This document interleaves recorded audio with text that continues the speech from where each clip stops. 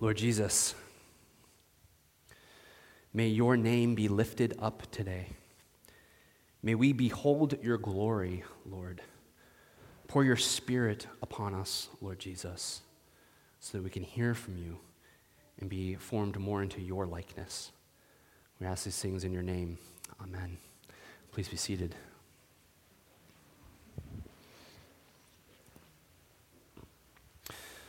So there was an airplane, here's another one that we can hear, right as I was processing down to read the gospel. It was a little ominous. At the first service, it was actually one of those military planes, it felt like, that flew over right as I was reading the gospel. It was very ominous, very building shaking, you could say. So right now, we are in a season of Lent. So some of the changes that you may have noticed in our liturgy, we moved the confession to the front of the service. There's a certain A word that we refrain from saying during this season. Yes, but this is a season that you may have heard me say before of being a spiritual pilgrimage. And Lent begins in the wilderness. It's very much a spiritually sort of wilderness kind of experience. In the same way that when you go out into the wilderness and you leave civilization, you kind of give up a lot of modern comforts when you do so. So when we go into Lent, we fast from things. And this is supposed to reveal to us the longings of our heart. It's supposed to help us direct our desires and our affections towards Jesus Christ. But in the wilderness, strange and unexpected things happen. So today we're going to be looking at the story of Nicodemus. And you could say that Nicodemus is in a bit of a spiritual wilderness moment himself. This is a story that takes place in the night. And like the wilderness, the night can often be a time that contains strange and unexpected and hidden things. Our ears are more peaked in the nighttime. We pay attention to things that sort of stand out and surprise us. And we ask questions like, what was that? What was the meaning behind that? Why did that just happen? Where did that come from, we ask? Well, this morning I want to go through this story with Nicodemus in 3 movements.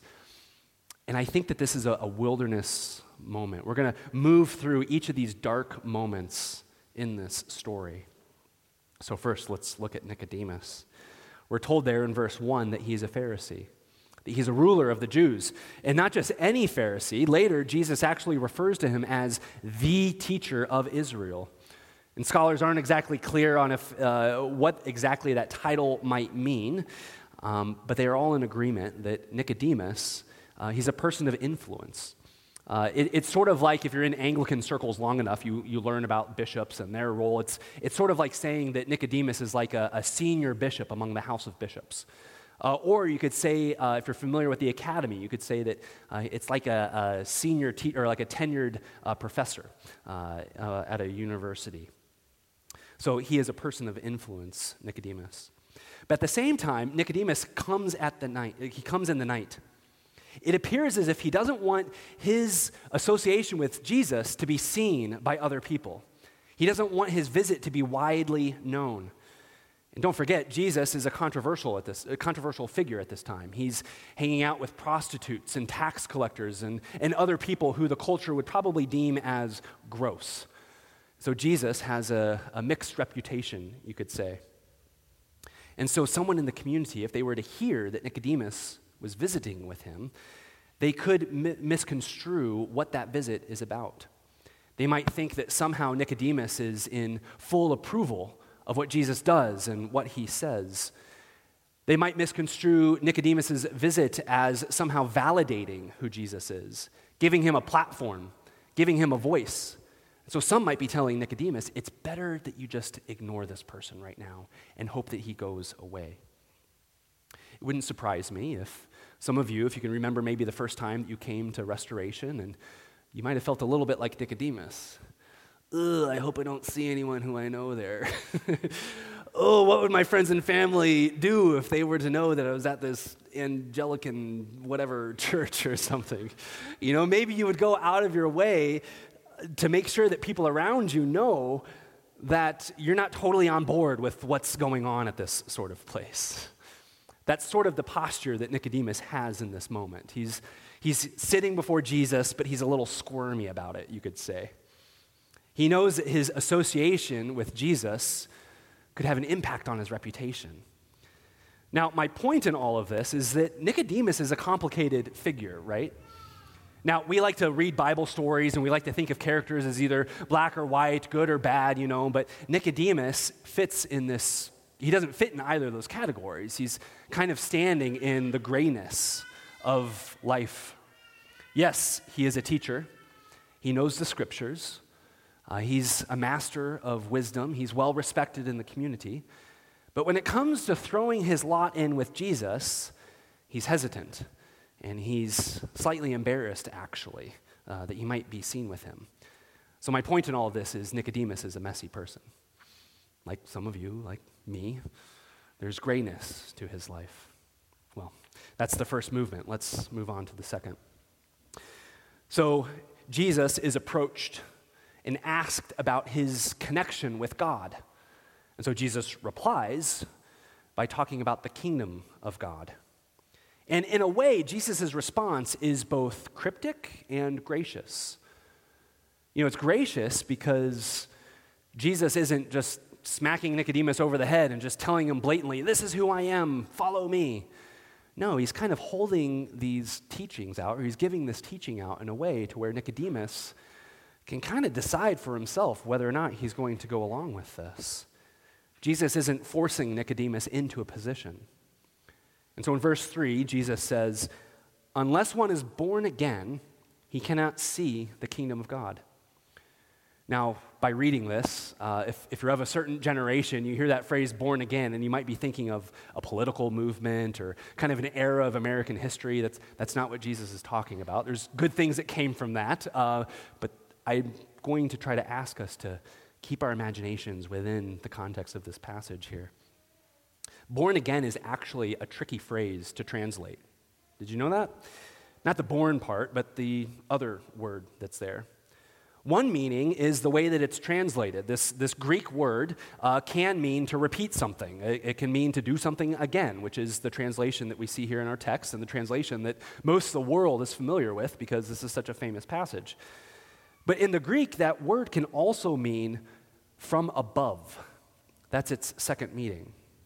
And so you can kind of understand why, as people who are Greek speakers, why Nicodemus would be confused by this phrase. Because Nicodemus hears born again. But I think the way in which this conversation unfolds, you could also make a pretty strong case for Jesus meaning born from above. Because that's what he's talking about throughout this passage. So which is it? Well, Nicodemus is confused by this. Well, like I said, he's essentially saying here, in order to see the kingdom of heaven, one must be born from heaven. And so then Nicodemus voices his confusion, and he's speaking, Nicodemus is speaking as someone who's speaking from a wilderness sort of state. It's like his heart is sort of mystified right now. It's as if he's moving in the shadows right now. He's not quite clear on things. He says, "What are you talking about?" And Jesus answers him with kind of a twofold answer. It's a scriptural answer, but then also it's like a meteorological answer. So first, the scriptural answer. Jesus says, well, to enter the kingdom, one must be born of water and spirit. It's a scriptural reference. But then he talks about the wind. He talks about the wind as something that has an unknown source to it, but clearly has an impact on the world. It has earthly effects to it. It's got an unknown, mysterious source, but it has earthly effects to it. And Jesus' point here is like, it's as if he's saying, hey, Nicodemus, these are Bible 101 ideas. Like, why aren't you tracking with me, Nicodemus? Let's pause that for a second. So historically, among sacramental, traditional, historical churches, the pinnacle of the church calendar is the Easter Vigil event. The Jews, the way that they count their days is a new day begins on evening. So that day of resurrection begins as soon as the sun sets on Saturday. And so here at Restoration, what that means is we hold this vigil event, and it's like a 3-hour-long church service. It's great. It's exciting. There's smells and bells and all sorts of things that are associated with this. Yeah, you've been there. Please do come. I'm not trying to scare you. I'm trying to entice you. Please do come. But one of the readings of the evening comes from the prophet Ezekiel. And the Lord speaks through Ezekiel saying this: I will sprinkle clean water on you, and you shall be clean from all of your uncleannesses. And from your idols I will cleanse you. I will give you a new heart, and a new spirit I will put in you. I will remove from you the heart of stone, and I will give you a heart of flesh. And I will put my spirit in you. I will cause you to walk in my statutes, and be careful to obey my rules. You shall dwell in the land that I gave to your ancestors. You shall be my people, and I will be your God. And then after that passage comes a very famous one, the story of the Valley of the Dry Bones. Do you remember that vision? It's when Ezekiel is standing in front of a valley of dry bones, and the Spirit of God comes and hovers over the bones. And it's like an act of new creation in that moment. As the Spirit hovers, the bones, they get organs and muscles and skin upon them. And then all of a sudden, these enfleshed bones stand up and they speak. This is an incredible moment in the Old Testament. And just as it's familiar to those of us who've been a part of the church for a while, it would have been familiar to Nicodemus. This is not an obscure passage. This should have been on the tip of his imagination. It's one of the prophets. It's one of the major prophets. It's Ezekiel. So why doesn't Nicodemus, the teacher of Israel, why doesn't he remember this passage when he's talking to Jesus? Spirit-infused water cleanses the soul and causes new birth. And this comes from an abundance of the infinite, eternal love of God the Father. And he loves us. As we meditate on these truths, we understand that God loves us more than we will ever be able to understand. Spirit-infused water cleanses the soul and gives new life. So what's the third movement? What happens next in this passage? Well, Jesus looks at Nicodemus and he says, oh my gosh, you are so thick-skulled, you are a bozo, I'm tired of listening to you, get out of here. No, of course not. Of course he doesn't say that. In fact, quite the opposite. Here you have Nicodemus in this wilderness moment, in this confusion, in this sort of like dark night of the soul sort of moment, literally in the dark, and Jesus offers to him one of the most treasured pearls in all of the New Testament. He gives him this beautiful teaching on what the gospel is. He meets him in that moment. He doesn't shame him. He meets him in this moment. He gives this beautiful pearl of wisdom and of love. In verse 14, Jesus says, the Son of Man must be lifted up.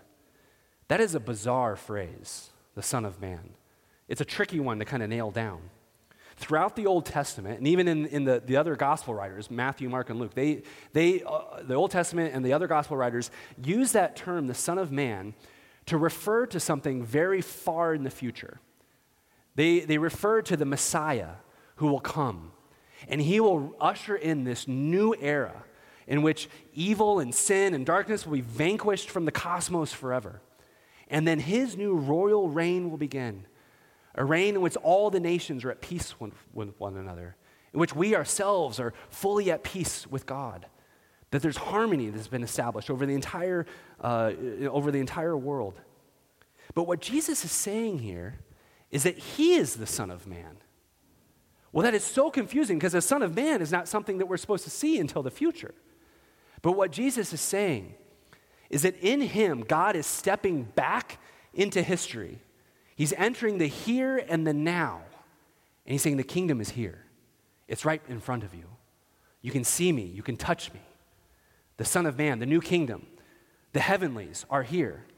In Jesus, that future reality enters the here and now. In Jesus, we get to witness God's justice and his peace. In Jesus, heaven and earth meet. In Jesus, we get to experience the life of God. So there's this wilderness moment in the Old Testament. The people have just been rescued from Egypt. They're wandering around in the wilderness. God is providing for them. He's leading them. But the people grumble before the Lord. And this makes him angry. And the people are cursed in that moment. And Moses goes before the Lord and he's like, what am I supposed to do in the midst of all of this? And God gives him some instruction. God says, I want you to construct this serpent made out of bronze, and I want you to lift it high on a stick. And all of those who are cursed, when they gaze upon that serpent, when they look at it longing for the promises of God to be fulfilled, that curse will be lifted from them. It won't bother them anymore. And Jesus is saying, I am that bronze serpent. When God lifts me up upon the cross, and all those who cast their gaze upon me, who believe in the promises of God, that they are fulfilled in me, the curse of sin and darkness will be put away. It won't plague you anymore. Jesus is saying, I am the Son of Man, and the kingdom of God begins now. When you believe in me, when you follow me, is what he says. And then Jesus sums it all up in that beautiful verse that we've seen at baseball games, other sporting events. Whether or not you even call yourself a Christian, you probably heard those words and you're like, oh, I've heard this before. For God so loved the world that he gave his one and only Son, that whoever believes in him will not perish, but have eternal life. As we read in our Old Testament passage, God has been longing to do this for a really long time. Through Abram, he said, through you, I'm going to bless you so that you can bless the entire world. Not just the Jews. The entire world will be blessed through you. God is love.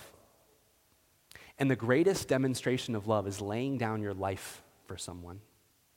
And the cross is where we see the love of God most clearly. Because at the cross is where Jesus lays down his life for us. God lays down his life for us. At the cross, Jesus humbles himself to the point of crucifixion because he loves you. Because that's the punishment that we deserve. But he entered into that. He took that upon himself. He experiences that on our behalf. God does not desire that we stay in the darkness of confusion, wandering in the wilderness forever. But he desires that all of us might enter into his life and light, to see him clearly. So as I've been meditating on this passage throughout this week, I've been reading this and just thinking I feel like a lot like Nicodemus in this moment. I'm not a teacher of Israel. I'm not saying that, and I hope that those of you who know me know that I'm not implying that I'm any sort of influence on whatever. I am the teacher of restoration, and I don't mean that as a power flex. I just mean that I have a responsibility to you all, ultimately to the Lord. And this carries with it both a supreme joy. I love what I do, but there's also quite a bit of terror that's wrapped up in this. Because there's times in which I sit down with Jesus, and quite frankly, I don't know what he's talking about. Do you ever feel that way? When you're encountering Jesus, some of you are nodding your heads, and you're like, I don't know what you're talking about. Maybe it's in studies as you're reading the scriptures, and you encounter a passage that you're like, what is this? Or maybe it's in as you serve other people, or as you try to do excellent work in your job place. You're trying to please the Lord through your righteousness and in your pursuit of goodness in those moments. And you're like, Jesus, are you even paying attention to this? Are you listening? Are you here right now? Do you see this? Or maybe it's in your prayer life when you carry your suffering and your burdens before the Lord, and it just feels like you're still sitting in darkness and Jesus is throwing riddles at you or something. Sometimes it feels like I'm sitting in the shadows of unknowing. The ancient church would call this the cloud of unknowing. It's an ancient principle. This isn't anything new. But like Nicodemus, I feel like I'm not always tracking with what Jesus says. And that's with the stuff that I carry of my own and the stuff that you all share with me, and I carry that before the Lord. And like I said, it can be challenging to track with Jesus sometimes. And judging from the ways in which some of you have been nodding, I don't think you need to be a pastor to feel that way. We all feel that way sometimes. So what do we do? What do we do in the light of that? Well, I've got two ideas here. One is to keep pursuing Jesus. And this is what Nicodemus does. In the midst of his confusion, even though his reputation is even on the line, he keeps pursuing Jesus. He doesn't open up the internet and try to figure out what the latest podcaster hosts, whatever, I'm sure that's what they refer to themselves as. He doesn't listen to them. He doesn't hop on social media to see what the latest trend is or reaction to this article or whatever. No, go to Jesus. When we go to those other sources, we're just going to feel all the angst and anxiety of those places. No, go to Jesus. And what does that look like? Well, root yourselves in the body of Christ. That is his church. To come here, the Spirit of God is here in the same way in which the Spirit breathes into Jesus or breathes over those dry bones. He's here now. And he's giving us gifts of wisdom, gifts of healing, gifts of discernment. It's why we gather here, because we want to hear his wisdom from the Holy Scriptures as they resonate with our souls. And it's why we seek him in prayer, like with the prayer ministers in back. It's why we come forward at the table and put our hands out, because we want to encounter Jesus. We want to be in his body. We want to be shaped into his likeness as we pray every single week. And when you're here, not only do we have the benefit of the Holy Spirit, there's so many spiritual mothers and fathers who are here. So many of you who've seen some stuff in your day. And some younger folks who might be a bit more confused about the way that the world is. So I would encourage all of us to seek out relationships with one another. Take that initiative. Ask folks out to coffee. It's not weird. Please do that. There's so much wisdom sitting in the room right now. Seek out those spiritual relationships, places where you can share your questions and where you can listen to sage wisdom and together seek the will of the Holy Spirit. But also, one of the ways in which we pursue Jesus is by rooting ourselves in the Bible, because that's the word of Jesus. That's where he speaks to us quite clearly. So I wonder if maybe for the rest of Lent, we've got, 4 weeks left? Maybe you can read through the Gospel of John every week. It's 21 chapters long. Read 3 chapters a day and just meditate on it. Read these stories. The Gospel of John is full of stories like Nicodemus. So if you were to read the chapter after this, it's one of my favorites. It's when Jesus sits down with the woman at the well. She herself, it takes place in noon, but it might as well be as black as midnight. She is in this dark moment, this wilderness moment. And she, like Nicodemus, comes before Jesus, and he meets her with so much grace and compassion and dignity. He honors her. It's such a beautiful story. So that's my advertisement for the Gospel of John. So keep pursuing Jesus, both in the body of Christ, his church, but also in the Word of Christ, his Bible. So what's a second category of how we can address this? Meet Jesus at the cross. That's what Lent is all about. It's a spiritual pilgrimage to the cross. So cast your gaze upon the cross. Contemplate the deep mysteries of the grace of God and the love of God there at the cross. So scholars suggest that one of the reasons why Nicodemus, you don't have to be a scholar to understand this. I don't know why I say that. One of the reasons why Nicodemus doesn't quite pick up what Jesus is throwing down is because the cross hasn't yet happened. That he's missing that final piece of glorification. He's not seeing yet the enthronement of Jesus upon the cross, that supreme act of divine love. He hasn't yet seen the full picture. And the good news about Nicodemus is that his story isn't over here. He actually pops up a couple of more times in the Gospel of John. In chapter 7, he defends Jesus to the other Pharisees. In chapter 19, after Jesus has died, Nicodemus is the one who's helping Joseph of Arimathea bury Jesus. Like, what a tender, reputation-wrecking moment for Nicodemus. Both as a Pharisee, he's touching a dead body. I mean, you'd be unclean for doing that. But also, he's touching someone who the Romans and the Jews have deemed as a rebel, an insurrectionist. So it's all on the line for him at that point. So in today's story, yeah, we don't know where Nicodemus stands. But by the end of it all, he's a beloved disciple of Jesus. And that's hope for us.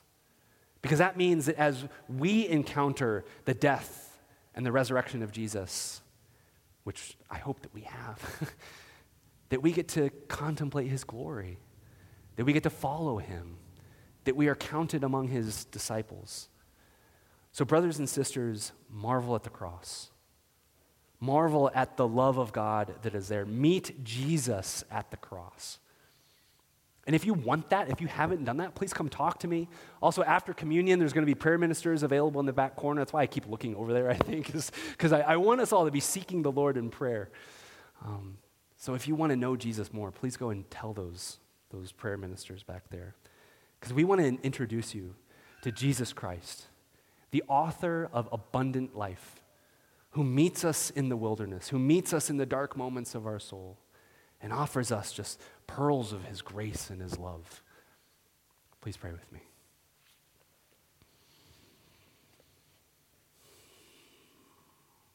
Lord Jesus, thank you for not leaving us alone, but meeting us in the wilderness and showing us your beauty, Lord. I pray for this church, Lord. May we be a place where the cross is lifted high. Not just literally because it's mounted really high on the wall behind me, but Lord, may this be a place where truly we contemplate the deep mysteries of the God who loves us, who loves the world so much that you spared not your only Son. And that when we believe in you, Lord, we get to experience eternal life. So Jesus, please help us understand that more and more and form us more into your likeness, because we want to behold your beauty and your grace and your goodness. We ask this in your name and for your glory. Amen.